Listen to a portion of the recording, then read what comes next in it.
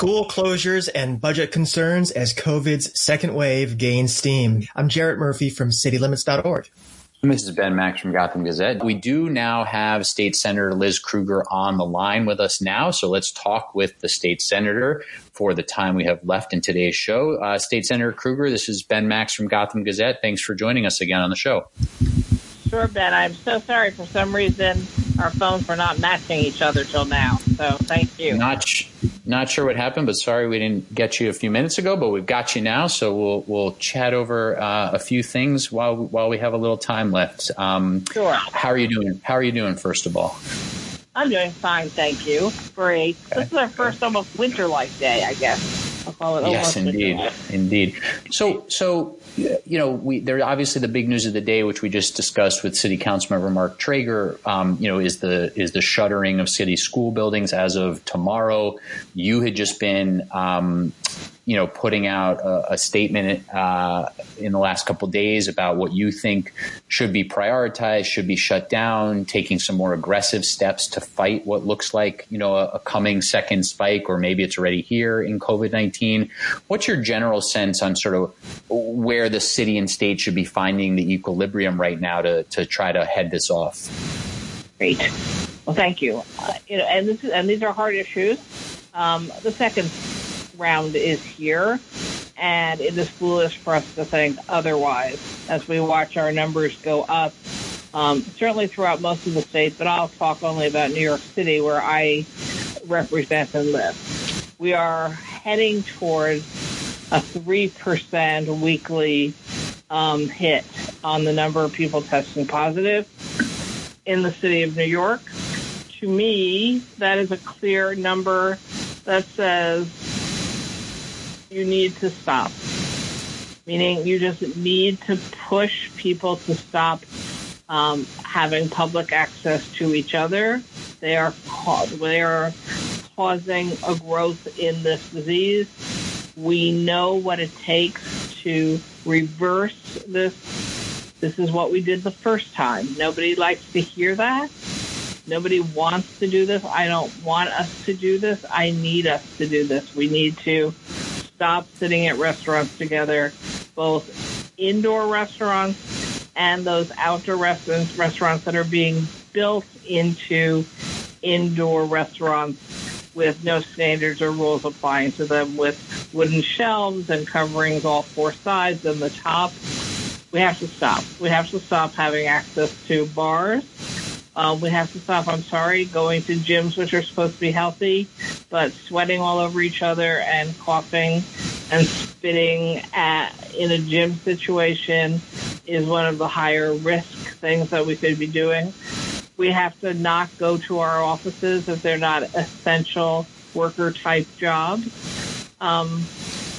We have to basically lock ourselves down. People hate that term, but we do, in order to protect each other from continuing to grow the rate of the disease. And today the city took action on what it said it was going to have to, which is if the city hit a 3% rolling average of the disease, it was going to close schools. And so that is what they have decided. And I know that's incredibly tough. But if you're going to close your schools and you're going to keep your bars open, where's your priority?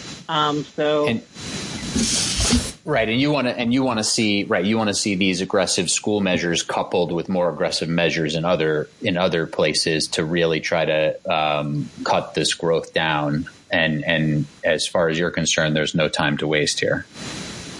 There isn't, because what do we know?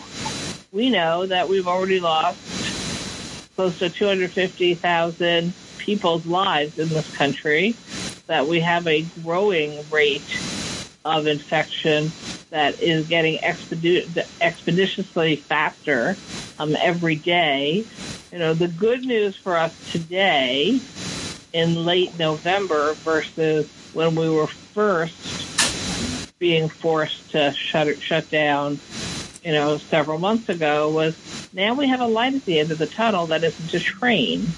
And that light is, I think, a responsible federal government who will do the right things for its people, and literally on the verge of being able to have a vaccine or multiple vaccines that are proving to be effective and will be able to be distributed within some reasonable future number of months. And right. What we need to do as a country and as a city and as a state is make sure we help people stay alive until that time where we've got a vaccine that we can try to move out there as rapidly as possible to put this whole thing behind us.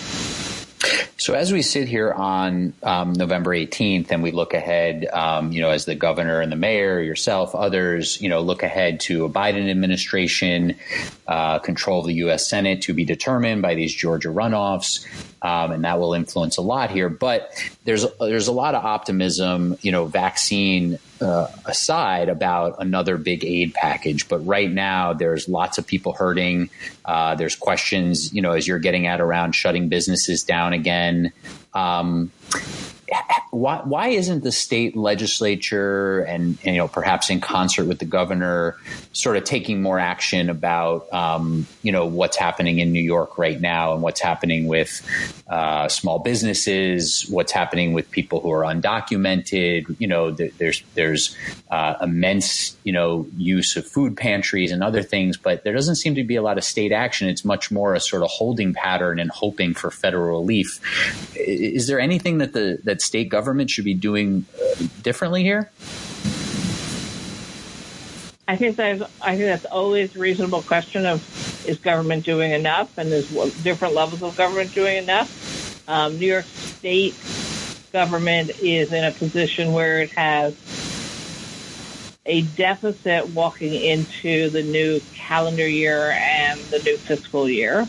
So it's been actually holding back on spending monies that it doesn't define as emergency monies, and it has been moving more money than expected to an emergency situation.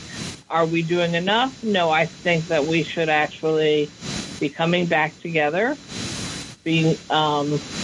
and deal with a really hard set of questions about what is the right answer to meet greater emergency needs for the state.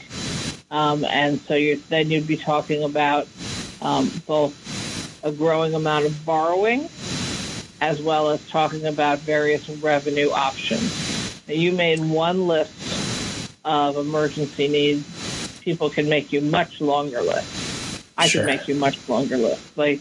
I think the fundamental challenge there is when you start to go down your list, it's going to be far larger than any revenue would have available to meet those needs, and that's the struggle we're in.